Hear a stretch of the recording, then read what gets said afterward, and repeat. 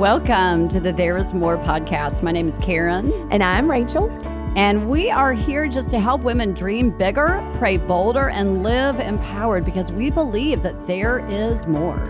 Today, we are talking to Paul Young, the author of The Shack. And if you haven't seen it, you got to go watch it. But listen to this podcast. You are going to be blown away at the tenderness of this man, to his own story that he's told hundreds and hundreds of times, and just the ability that he has to not future trip. I think that was the one thing, like his mind is so renewed to the truth of God. I cannot wait for you to hear this interview. Welcome to the There Is More podcast.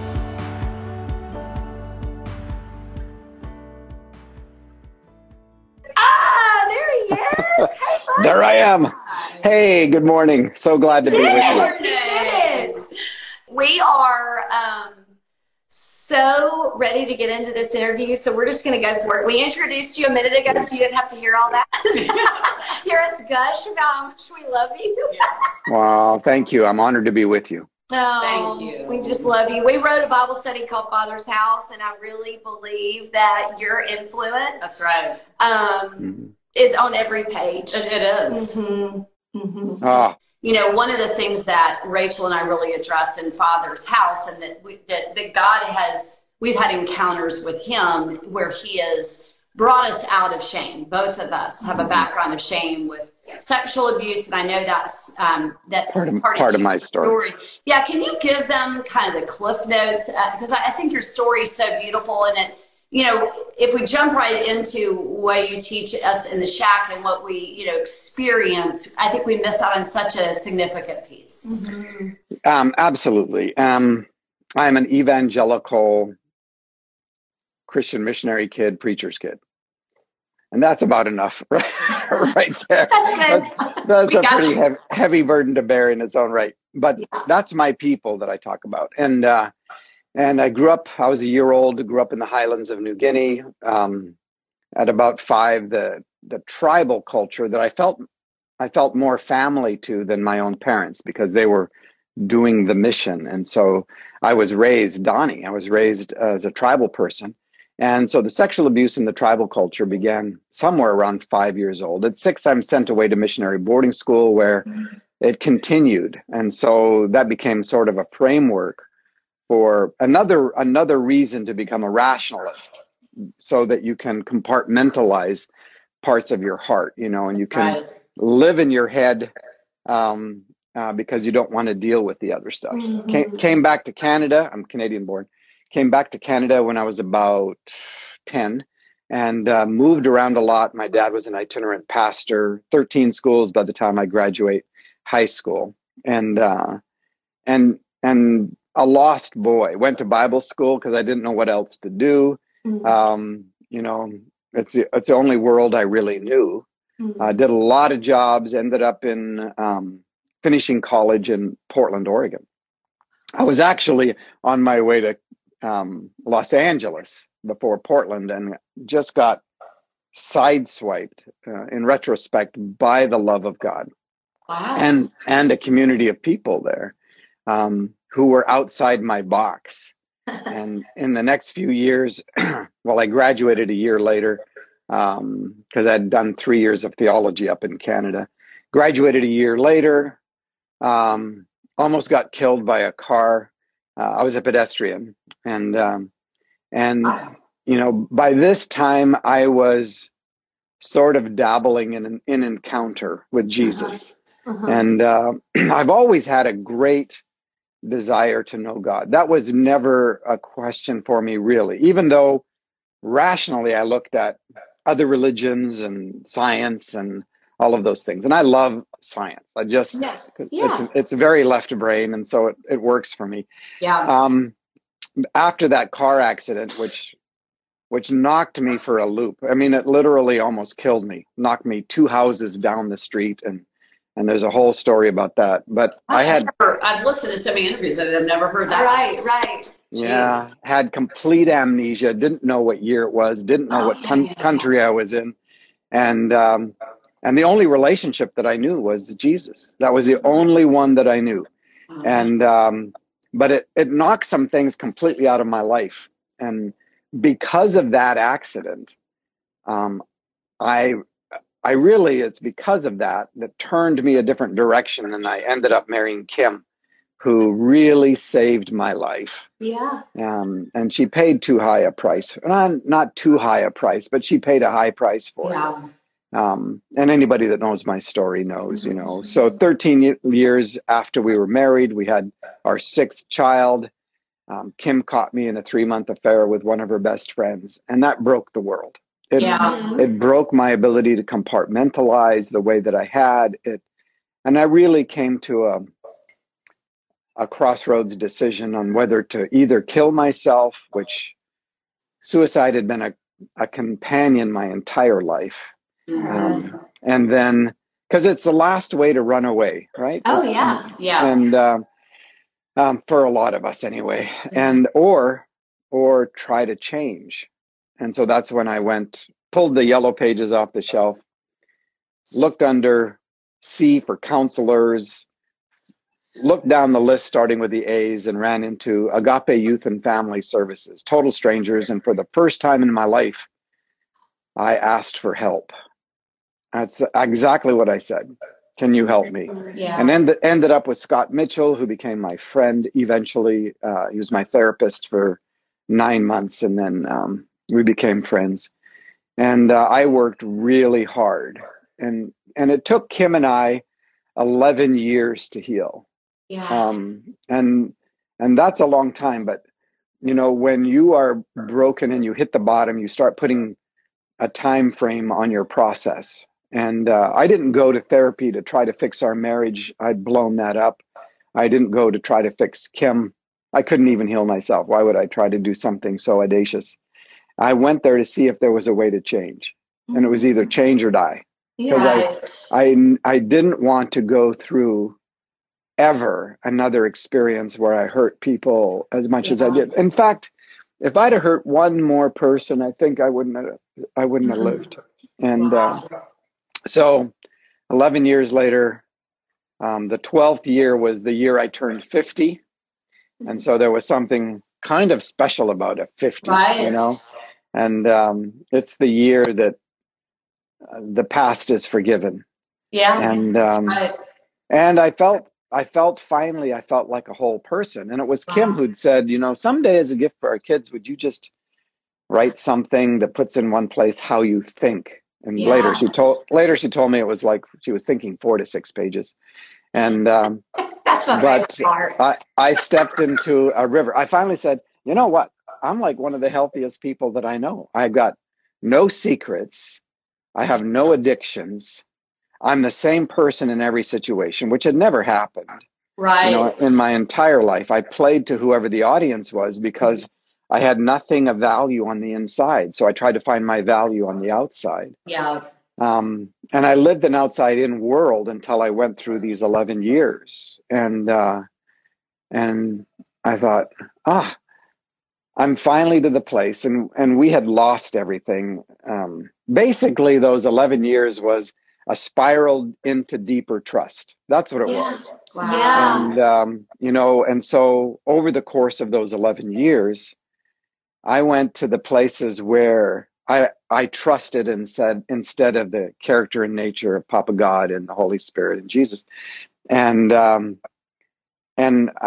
finally was at a deep enough place. It's not that I can't get triggered and all that kind of stuff, but that I felt healthy as a human being. And so my 50th year, the year after the 11 years, and I count those 11 years because at the beginning of 2005, we were sitting in a circle of friends who knew my story, because it was not, my adultery never became a new secret, right? It was like, you're either done with secrets or you're going to hold on to little pieces of darkness, you know? And we are as sick as the secrets we keep. Oh, amen. Amen. Yeah. So we're in this circle, and Kim says to them in front of me, you know, I never thought I would ever say this, but it was all worth it. Man. And she wasn't justifying adultery, because there's no way to justify adultery. Right. She was saying, there's nothing so lost that God doesn't know where it is, or so broken that he can't heal it, or so dead that he can't raise life out of it. And that's what it felt like for me. And I knew that we were finally reconciled, forgiven a long time before this, because Kim needed to be free, because forgiveness is always for the sake of the victim. But reconciliation is for the sake of the perpetrator. And so I finally felt whole enough. Kim had been for 4 years saying, would you write something for the kids?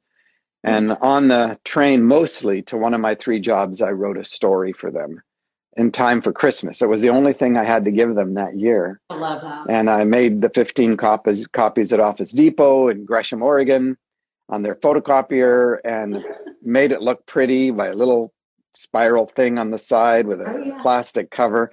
And I said, The Shack by Mackenzie Allen Phillips with William P. Young. Oh, wow. And there's a couple jokes in there that my kids would understand. One is I'd never have gone by William. It's my first name, but I've always gone by Paul. And Rachel was duly corrected. And I was kind of like, I don't know you, so I'm going to call you William to start with. And you're like, I'm one of four generations of Williams who have never gone by William.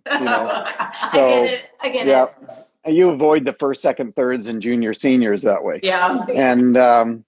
And the Mackenzie Allen Phillips is because Mackenzie's me. His name, the initials spell map.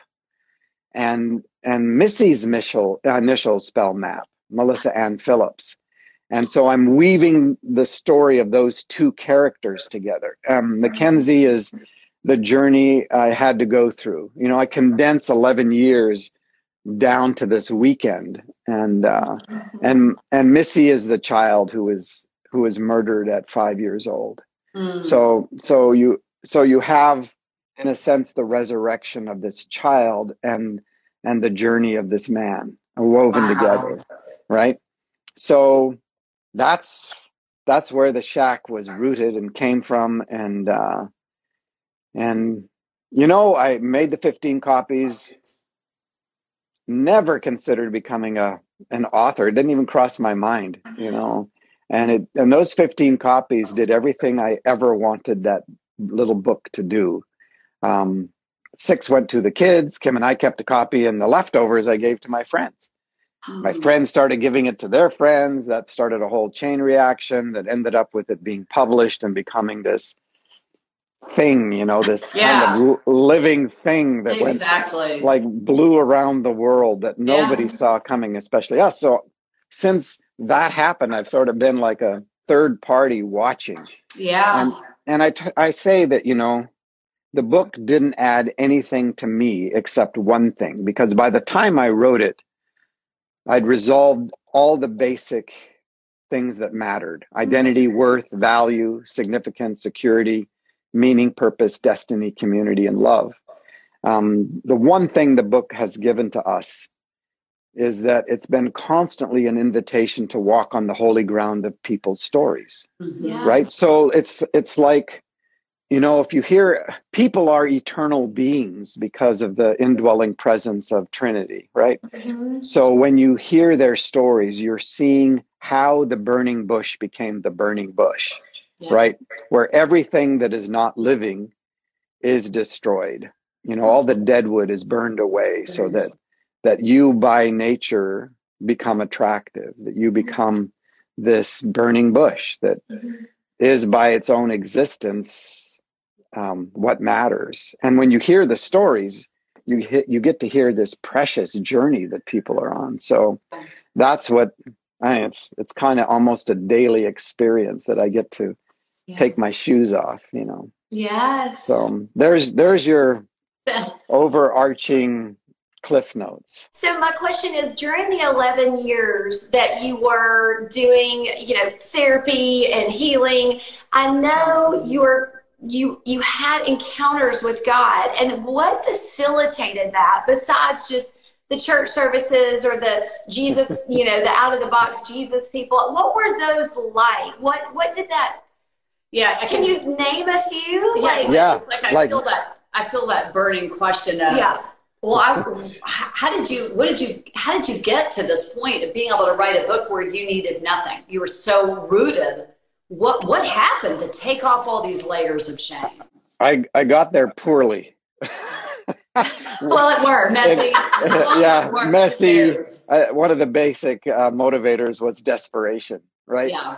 And it was the redemption of shame.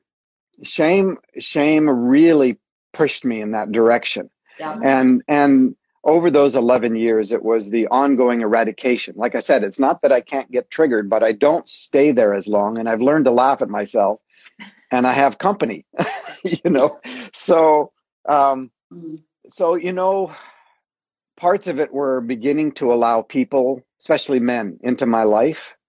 I sat at a little men's study in Northeast Portland for 5 years. I think I never said a word. I just didn't say one thing, because my history was rooted in language and in the capacity to talk, right? And so it was part of my survival skills. It was a defense mechanism, and I just needed to sit there and be silent. Another great motivator was that I married the wrath of God. That's Kim was born in North Dakota, Minot. Tough. Pull yourself up by the bootstraps. Yep, there's no 50 Shades of nothing, So it's so I used to be terribly afraid of the wrath of God. It was that which was out to destroy me because I was such a piece of crap. And so I love that element of the character of God, because I've learned that part of God's nature is never against me. It is fully focused, like any parent knows, it is fully focused on everything that is not of love's kind, restricts our capacity to being human. And so part of this journey was to really begin to see the nature of God differently, the ontology of God, which ontos is being. So it's words or study about being, B-E-I-N-G. And so much of what I had experienced in my life had communicated to me a complete misunderstanding about the nature of God, like the wrath of God, or, I was confused about the character and nature of God. Yeah. And if you get the nature of God wrong, you're going to get everything wrong. Absolutely. So I had really bad ideas about the nature of God, which then translated into really bad ideas about the nature of being human. Yeah. Because I'd grown up with total depravity and you're a piece of crap, and God loves you because he feels bad for you, but Jesus will come along and wrap you up into his righteousness so that the God the Father doesn't know that you're a piece of crap. So much of my theology had to be redeemed. Deconstructed. Oh my gosh. And some of us, deconstruction can be a very gentle process. And for some people, it has to be more like an art restoration expert, where they just taking off the thin layers of that which doesn't belong. But some of us need a bulldozer and a wrecking ball. And, what did you need? I did. Bulldozer and a wrecking ball. Okay. The adultery and Kim's fury were bulldozer wrecking balls. And there was a lot of gentleness on the part of Scott Mitchell, the therapist, but that gentleness had incredible confrontation, And when I walked in the first day, Yellow Pages, pull it off your shelf, and I walked in and for the first time in my life said the words, "Can you help me?" Scott goes, "Yeah, I can help you, but it's going to take 1.5 years. And I said, "Well, I'm in." And he just laughed. He said, "Everybody who sits where you are, they always say they're in, but after a couple months and they feel a little better about themselves and they are more collected and control, they bail out right before the really hard stuff." Oh, wow. But there is a gift to hitting the bottom, even though you don't have to. My friend Brad Jerzak says, it's kind of like you're on a train or in an elevator, and in a train, you can get off before it hits the end of the route. Or in an elevator, before it hits the bottom, you can push the floor number and get off, right? You can go look for help. You can just find a different way, right? Yeah. Rather than let the elevator just crash into the bottom. But some of us, either we're too broken or too lost, or, you know, we're the prodigal younger boy, right? And we've got to hit the end of ourselves. You know, we've got to sort of blow everything. And kind of out of money, out of everything. Yeah. Out of personal internal resources, out of the lies that have kept us alive. Right. So, you know, that was exactly what I needed. And Scott told me it would take a year and a half, and it took 9 months. And at the end of, and I said to him, I don't need you to be asking me how I feel about this. I need to know if you can get me from A to Z. Yeah. Can you do that? And he said, I can. And then I said, I'm in. I almost killed myself about 4 months into it. And because it was so hard. It was so hard. And you know, but I worked hard. And Scott said that. And when he said, you're done at 9 months, I said, it's only been 9 months. He said, we talk about you in the therapeutic community. Wow. He said, we've never seen anybody work this hard and stick to it. And the reason was, it was life or death for me. Right. You know? And did you go every day, Paul, to therapy? No, I went twice a week. Then I had to work on my stuff. And I would call Kim, you know, and tell her. I lived in the house. She never booted me out of the house, but that was part of the fury. You know, in that house lived her father, right? The first person that I had to tell, because we weren't keeping secrets. And he lived with us 17 years before he passed away and entered into the full embrace of Jesus. But he, you know, when I had to tell him the first night, and I was hoping he would handle this like my dad, who was a furious disciplinarian, right? He just was, he was abusive in his discipline. And so I was hoping that Willard would beat the crap out of me, because that's what I felt I deserved. Yeah. Right. Yeah. And all I saw was his heart break and leak down his face, you know. Wow. And he never raised a voice against me or a hand against me. And I lived with him in this kindness. And I have defenses for fury. I have defenses for physical abuse, you know. I can compartmentalize and I can disassociate and all that. Yeah. I have no defenses for kindness or love or grace. You know, and his name's Willard, but we all called him Willie. The Willie in the shack is Kim's dad. Wow. You know? And it's the one Mackenzie can't get away from, you know. Wow. So that was a great shattering kindness. Wow. And so this encounter stuff, and I've always had bits and pieces of encounter, you know, and I've always been desperate to know love and to know God and all of those things. I didn't know how to get there. And I was too afraid of exposure. Right. You know, and that's why we end up being as sick as the secrets we keep. And exposure becomes a gift, even though it's terrifying. Right. You know, and this event of adultery absolutely shattered my capacity to hide. Yeah. And it was like, oh, I want to keep more secrets and do this again. Right. And it was like, no, I'm so desperate to work toward wholeness. Yeah. That, you know, and I thought Kim would never trust anything that changed, you know. And so when I told her what I was working on, she would just say, yeah, right.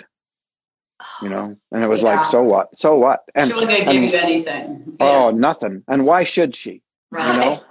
You know, and it would be wrong to suddenly make make her the perpetrator, which I've seen a lot of times. It's like somebody commits adultery and then suddenly the spouse becomes the perpetrator somehow. Right. The blame shifts to the spouse because the person doesn't want to own what they've done.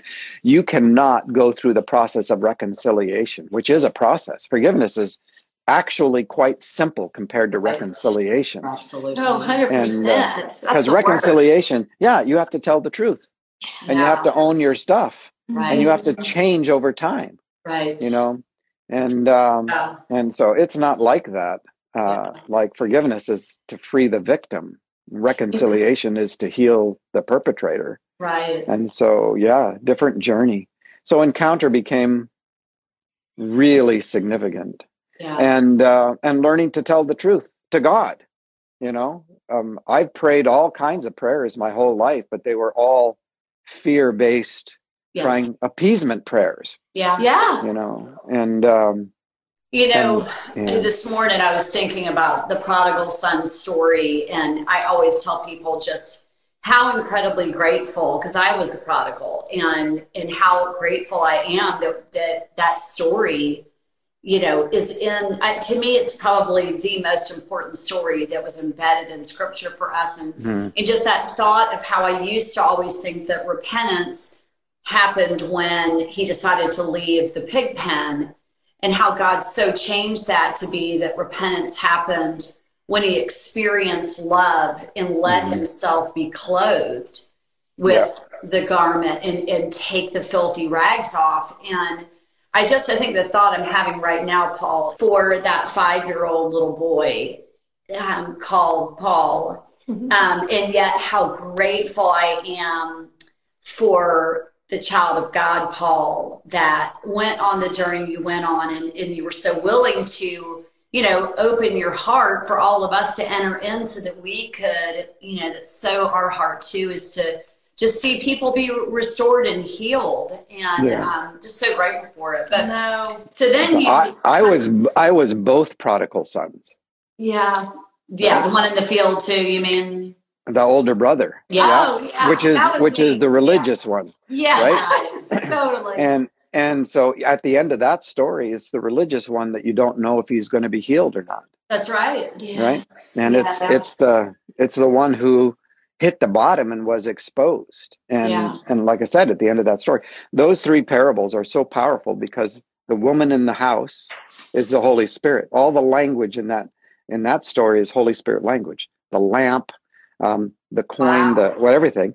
The shepherd is Jesus. Yes. And then you've got the Father. So you've got the entire activity of God as Trinity working toward our healing. Sometimes you can get lost in the house, right? Yeah. And sometimes you're the sheep that is so stupid it just wanders down into a ditch or something, and then you've got the 2 sons who are looking at life from totally different perspectives. Yes.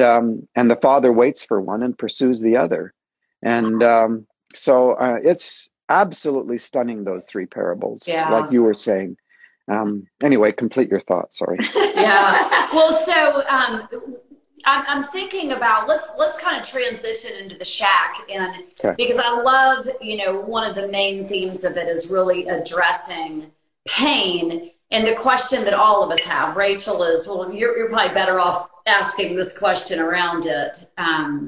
It's just so fascinating because, we do widows retreats. So we've taken 200 plus widows who are young widowed. Wow. And they have children. And I'm widowed twice. So my first husband died when I was 23. My second husband died when I was 30, and I had 2 children.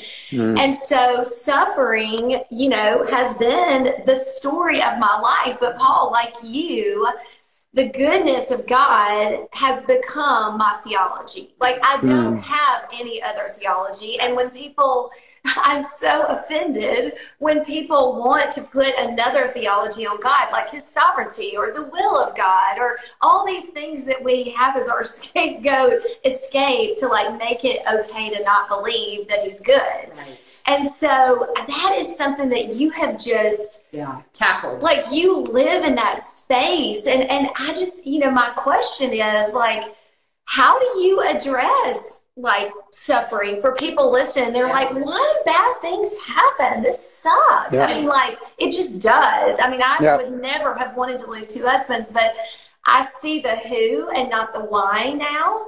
And I'm sure you've seen that for your kids. Sure. Just in writing The Shack, it was for your kids, but yet Karen, millions and millions of people were on the other side of your theology of his goodness. Right. Right. If God is not good all the time, God is never actually good at all. Right. So again, if we get the ontology of God wrong, we get everything wrong. And a lot of what we've been taught is that God is good, but his kind of goodness allows him to kill people, including babies and children and stuff like that.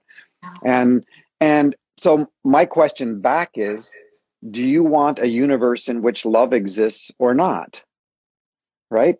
Because God could have chosen not to create and we wouldn't be having this conversation. Or God could have chosen that the universe is just based on natural law, a big machine. Or God could have chosen to create a big machine with this one part of the machine called a human being who is so sophisticated that it thinks it has personal agency but doesn't, right?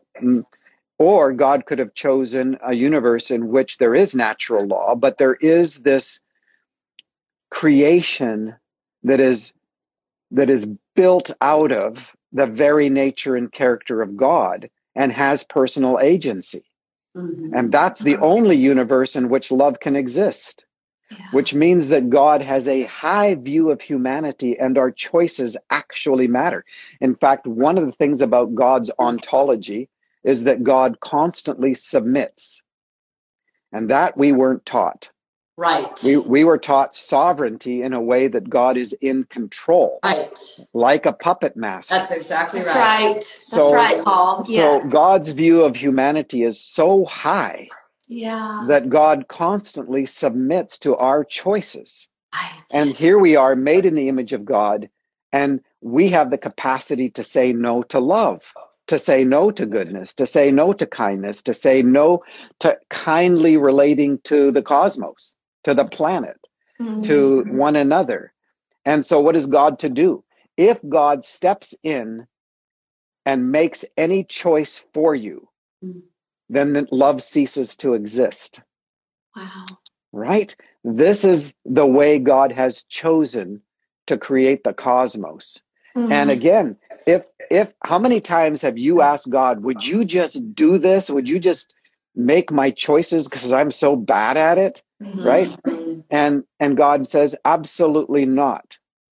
Because then you lose personal agency and we lose relationship and love ceases to exist. Yeah. Wow. Right? So we live in a world in which there's natural law, so tragic things happen. Yeah. But we couldn't live here. Like, if there wasn't a virus, if there weren't viruses, we could not live on this planet. It'd be one microbial soup with no water, no ability for a water cycle.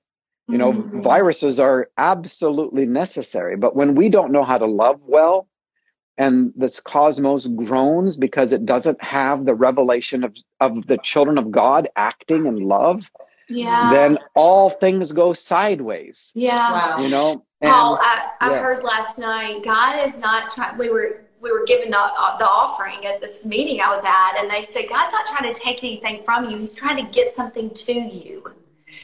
And I just thought, my gosh, isn't that it? He's always trying to get something to us that's better. Yeah. Yeah.